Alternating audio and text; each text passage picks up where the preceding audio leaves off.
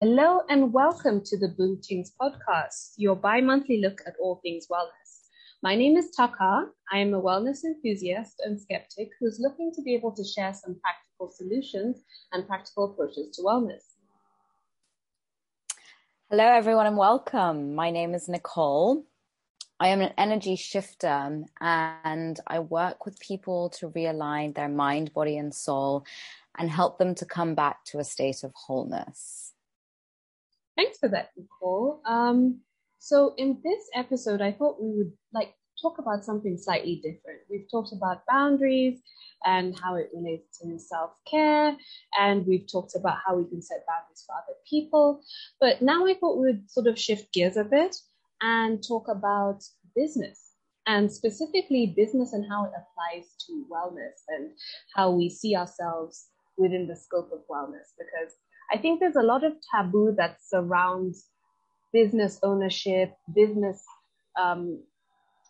promotion in the wellness space, as if somehow these things are intrinsically separate ideas.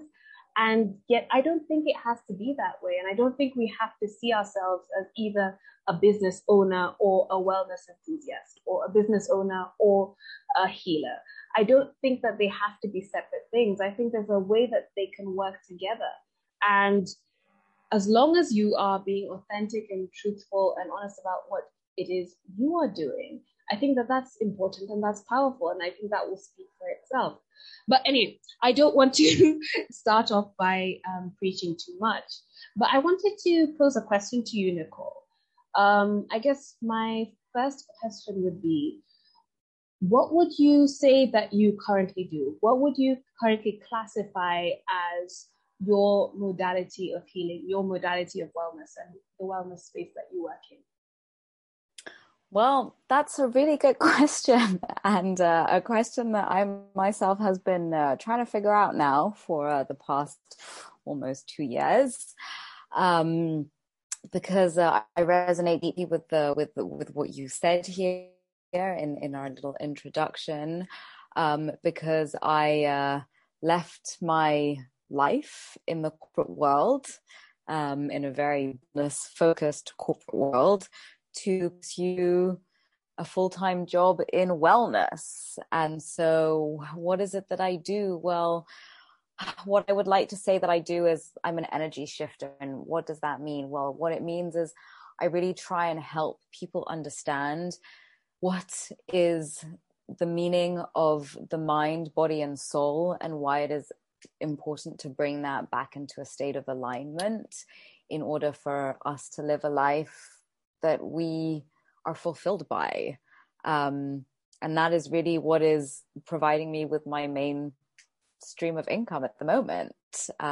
So really just helping people navigate their wellness journey, helping people to navigate the energetic shifts that we're going through at the moment, helping people to understand their path in life, to figure out what is their journey, and to just find and come back to a state of wholeness and fulfillment.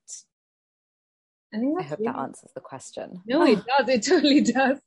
I think that's really, it's a really powerful statement, what you've just said. And it's made me think about how we define ourselves within the space of wellness, how we define our things.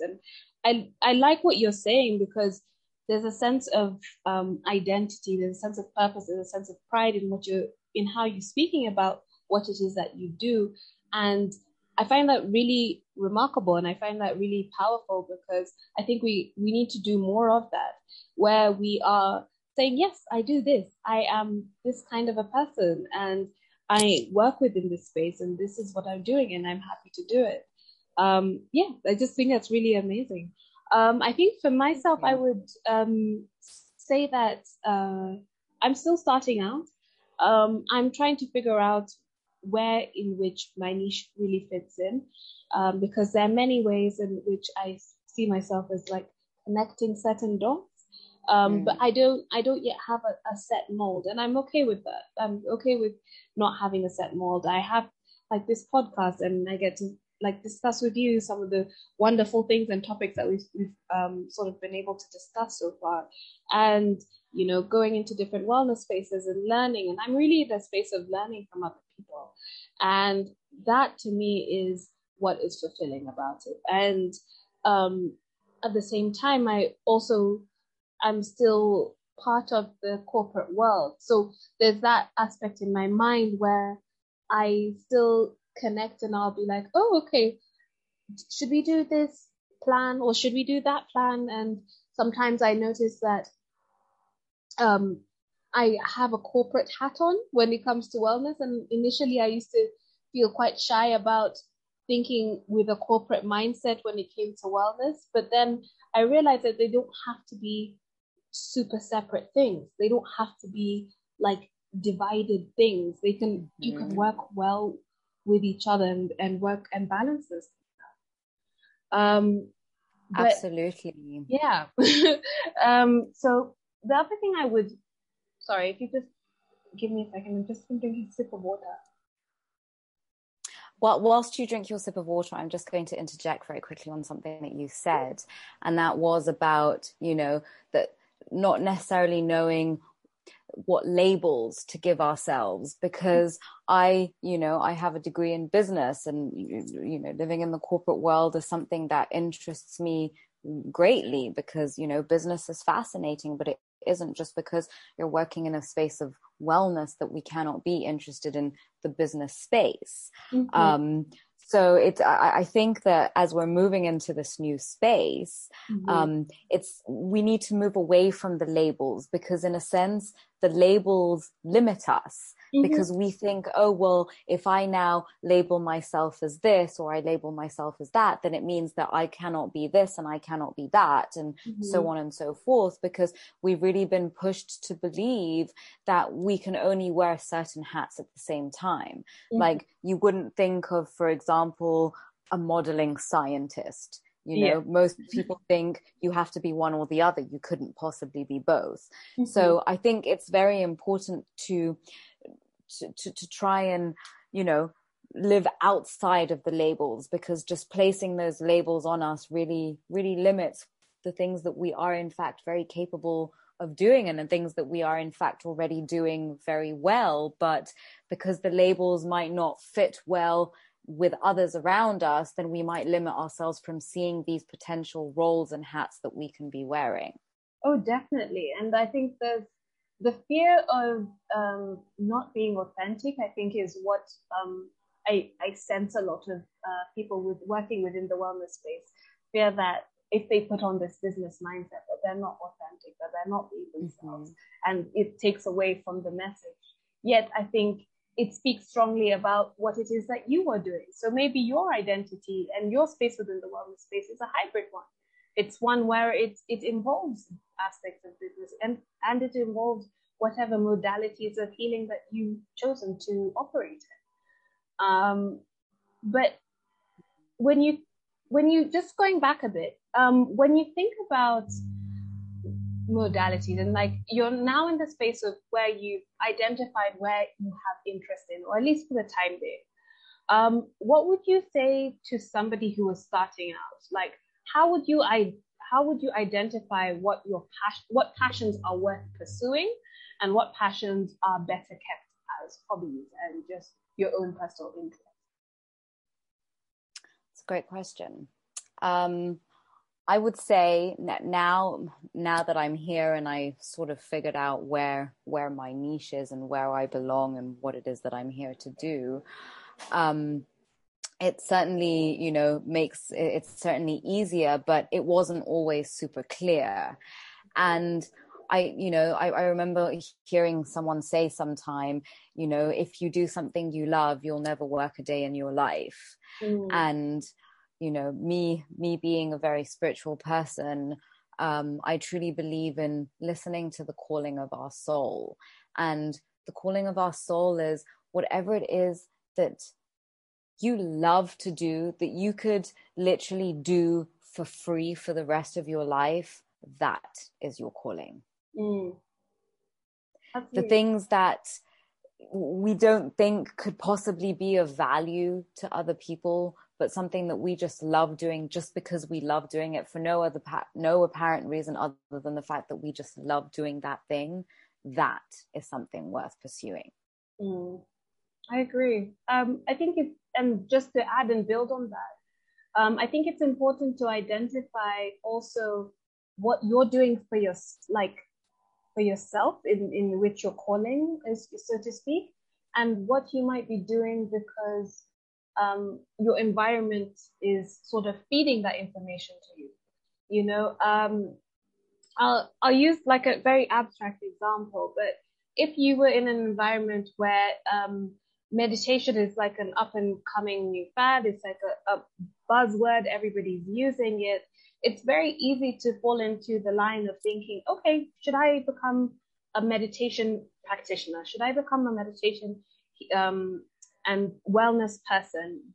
But if you looked into it and if you looked at the core of it, maybe that's not really where you're at. And maybe that's not really the modality that actually keeps you going and keeps you energized. And one of the ways to really distinguish that is, like you're saying, can you do this for free? Can you do this for the rest of your life? Can you, if you think about teaching this to people every single day, does it bring you joy or does it seem tedious?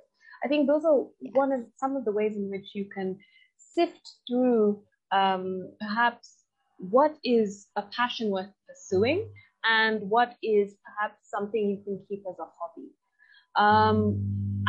I really am going to just go on a tangent a little bit, Nicole, but if you would kindly indulge me, I just want to add a little bit more to this topic. So one of the things that I think for me is, because I'm a pragmatic person, I also like to write things down.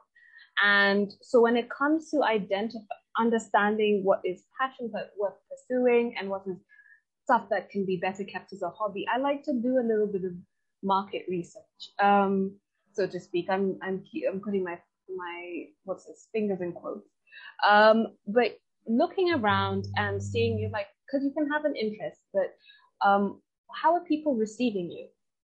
How are people receiving the message that you have to share, and the message you have to give?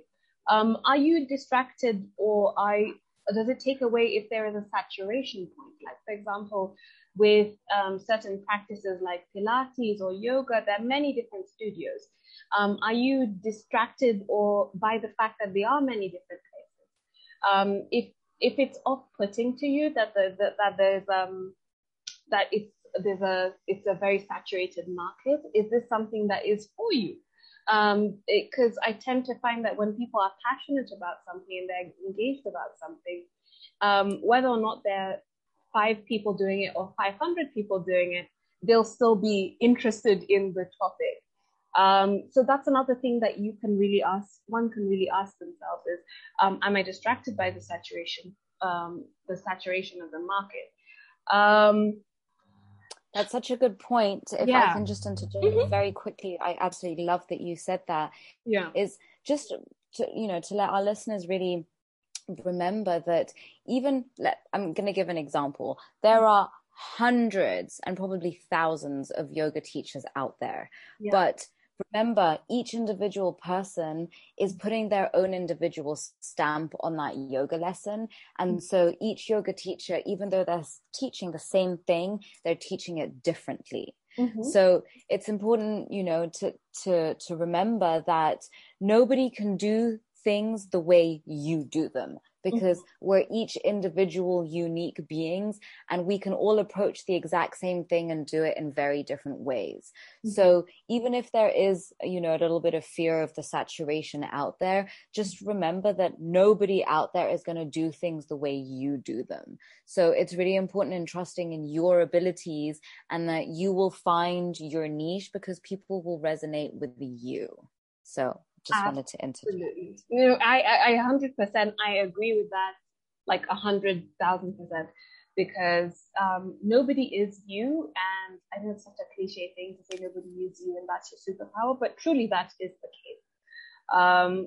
I think when it comes to identifying for yourself what is something that you can pursue and the passion for, I think when you look at yourself and you look at what you are willing to do courageously and bravely and engage in, that can also steer you in the direction of what your interests and your true interests might actually be.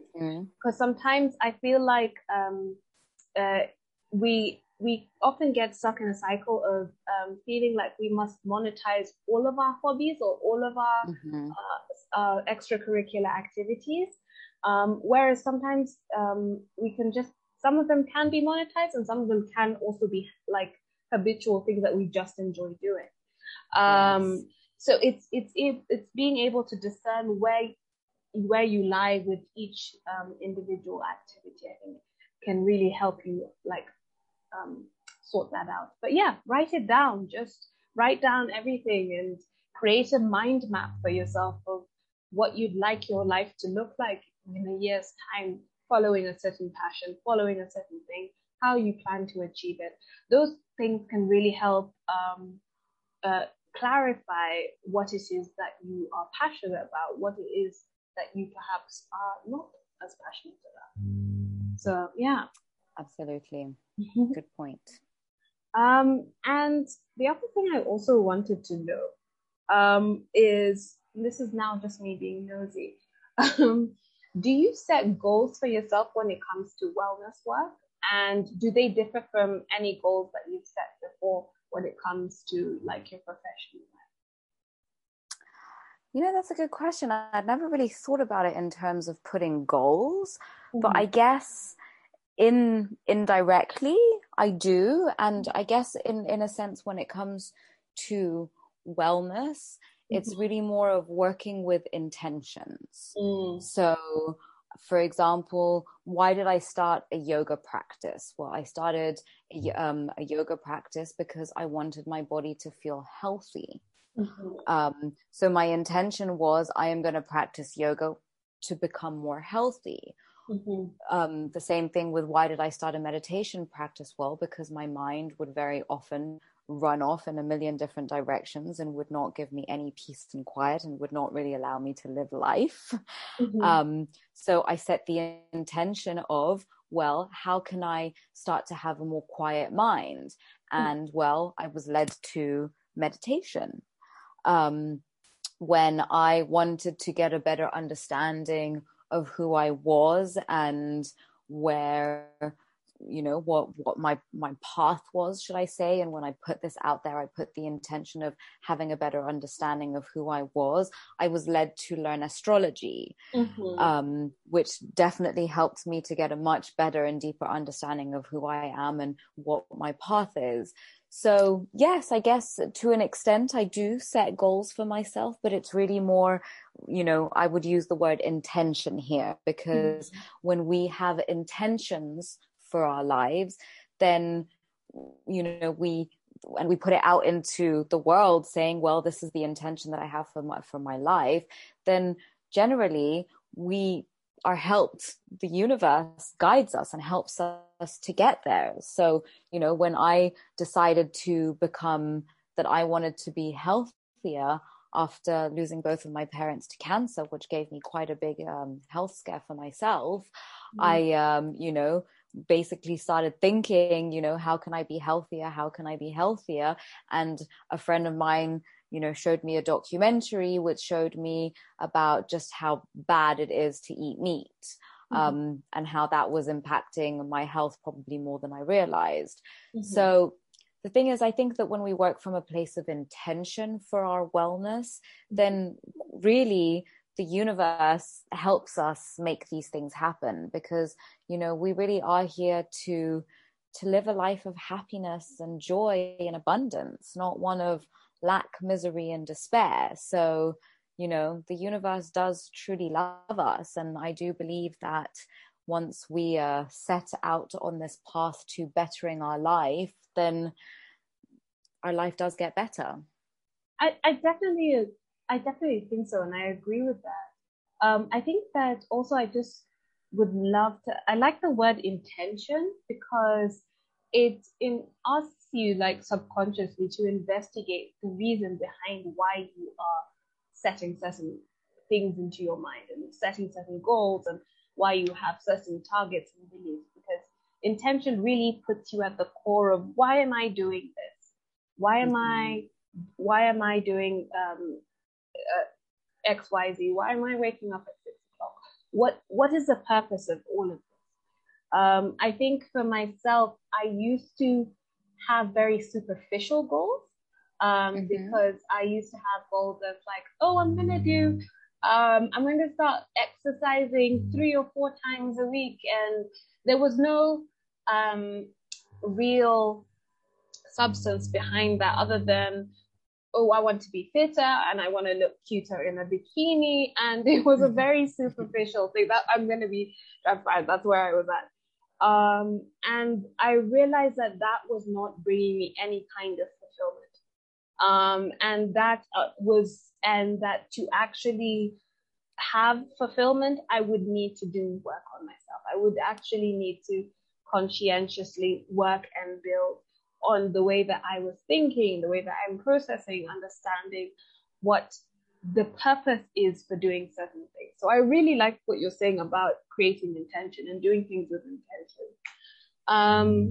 I think that, again, also moving into more in terms of the workspace, I think that when setting goals in terms of wellness work can also be like purpose-led or intention-led, like in terms of your professional life. So if you decide for yourself, okay, I want to open, I'm trying to think of something.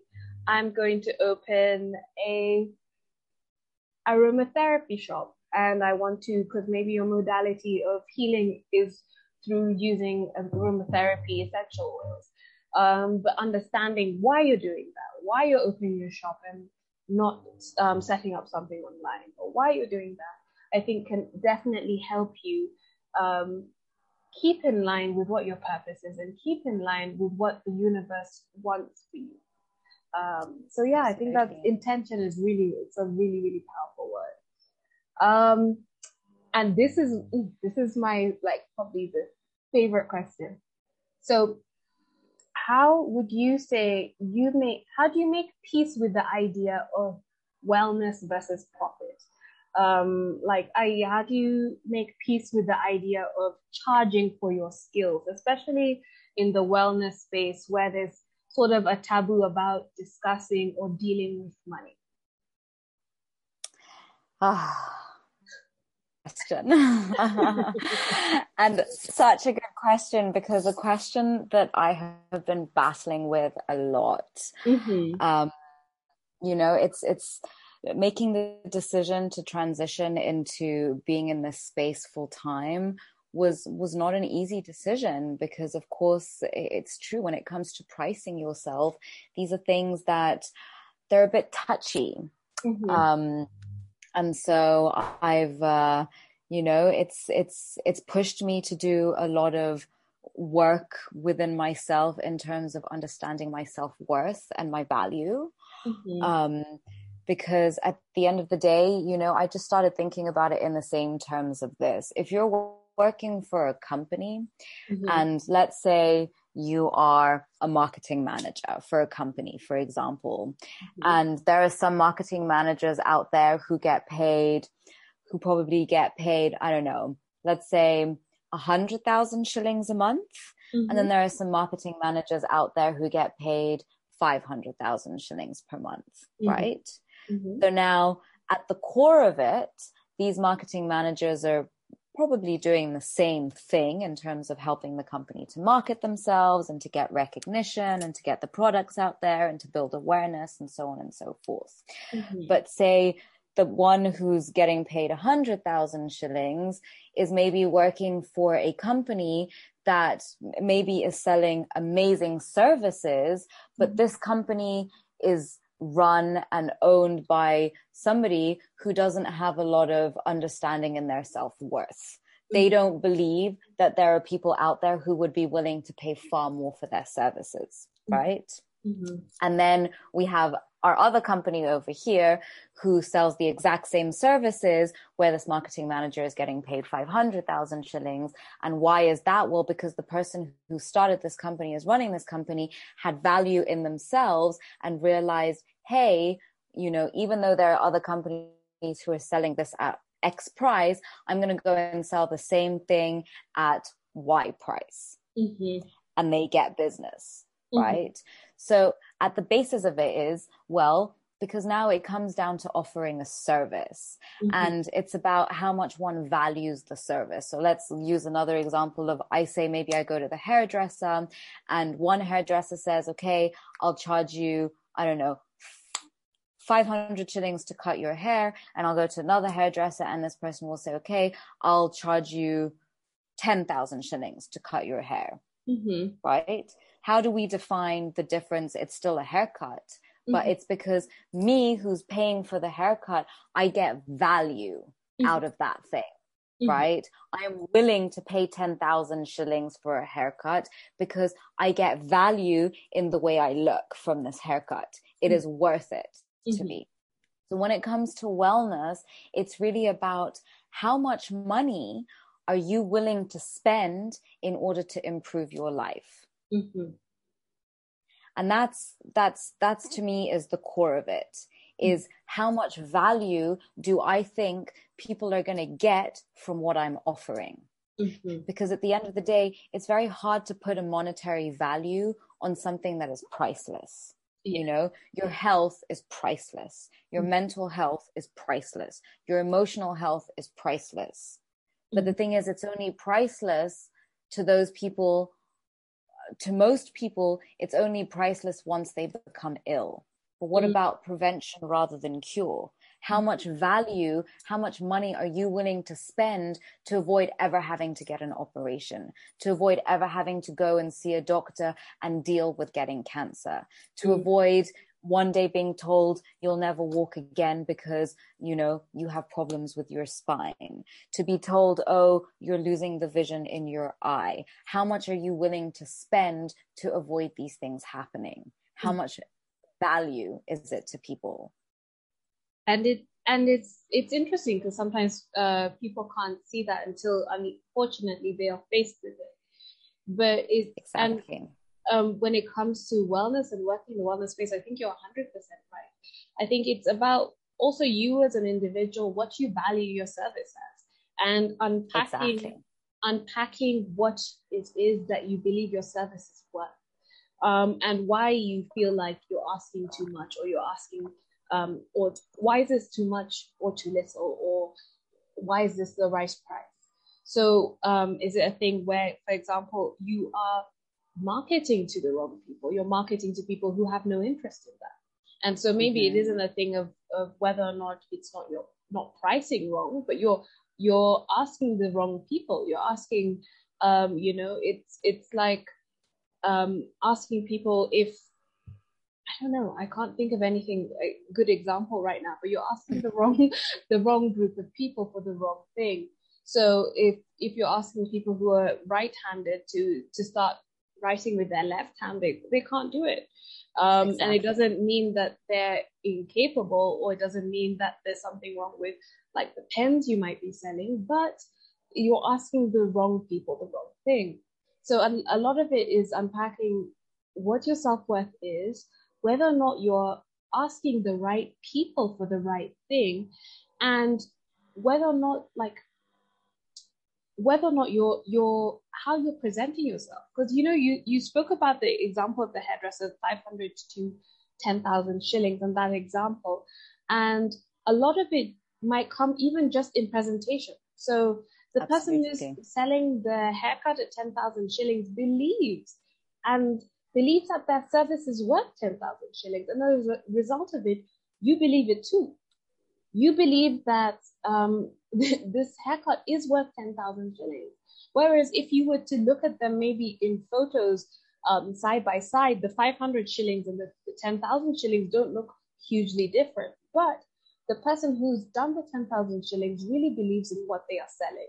And they really believe that this is the haircut for you. They really have, and they've set, again, going back to what you're saying, they've set an intention of, my service is worth this. I want to provide this, and they curate a world around it to support what they believe. So When you believe in Exactly. what you're doing, you will curate a world to support what you believe. So if you believe a service is worth 10,000, guess what? You're gonna find people who want to pay 10,000, who believe in that, who have who support your whole vision. So definitely, I agree with it, what you're saying in terms of self-worth. I think it really does play a part in um, pricing and how you associate and identify pricing with wellness and all of that stuff.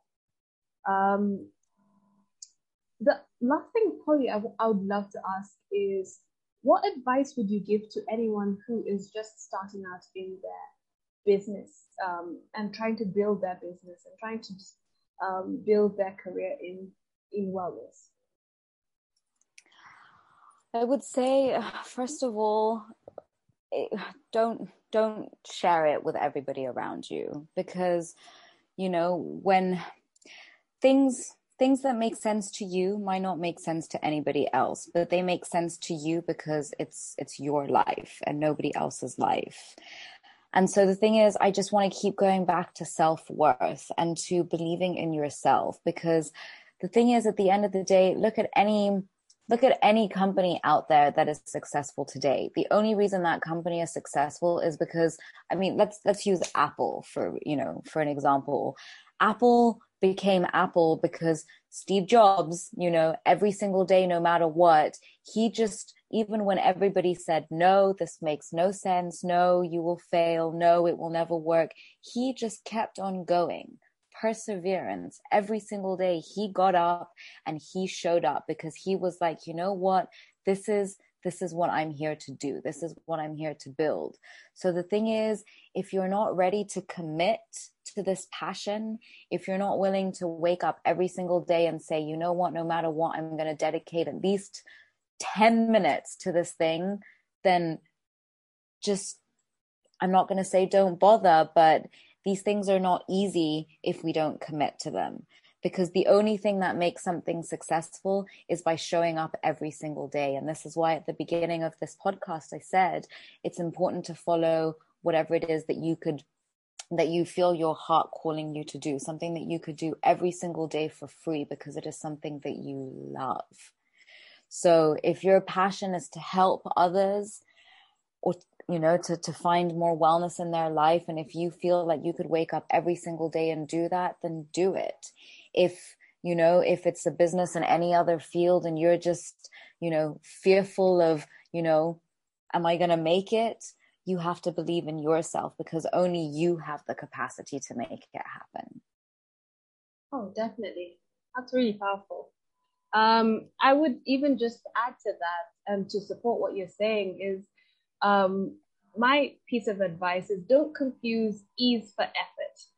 A lot of the time people get caught up in the ease of something and it looking easy, and if it doesn't look easy, they're like, oh, I'm not gonna get involved. But like, everything that you do requires effort. Every business venture, every activity you do requires a degree of effort in order to see it into fruition. And again, success is personal. What you define as success is very personal. So it's not for anybody else to be able to tell you that you're only successful once you have achieved X, Y, and Z. But I just want to say, a degree of effort is required. If you're starting a business, if you're, like Nicole saying, if you can't set aside time consistently to dedicate and build something, then it won't really take off. And that doesn't mean that the service is not for you, the industry is not for you, but it just means that certain things require effort and that they take time. So effort and time. And often when we see things that look easy, it's a culmination of somebody's passion for something, as well as the effort and the time they've taken to grow and build and nurture that skill that has created this seeming ease in whatever business venture that they are undertaking. So my thing would probably just, don't get confused by seeing somebody's year 5 or year 10 and comparing it to your year 1 and thinking that, oh, that should be what my my year 1 is going like. That's how it should look like. So yeah, I guess that would probably Absolutely. what I'd add to that.